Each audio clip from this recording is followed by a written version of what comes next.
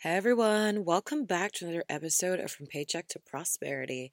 I'm your host, Adela Pasos, and today we're diving into a topic that's going to help you navigate the wild, wild world of capital funding.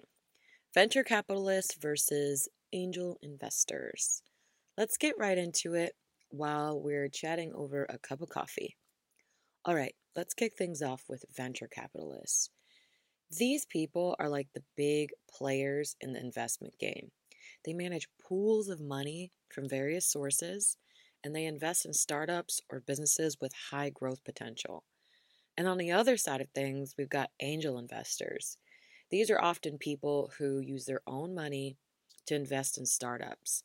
They're like the unsung heroes of the business world, providing crucial early stage funding and mentorship. Now, here's where things get a little interesting. Venture capitalists usually come into play when a business is a bit more established.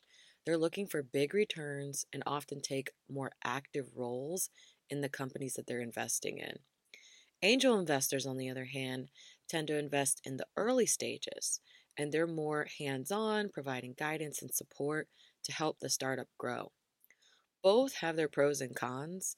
Venture capitalists bring deep pockets and vast networks, but then they might also have a big say so in how your business is going to run. Angel investors offer flexibility and personal guidance, but they may not have the same level of financial power. So, which one is the right one for you? Well, it depends on your business stage, the amount of funding that's needed, and how comfortable you are with giving up control. And I know a lot of people are not comfortable with that portion. Some businesses might go for both.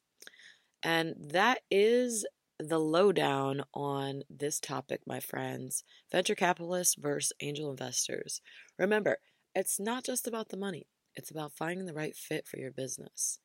Thanks for tuning in on today's episode of From Paycheck to Prosperity.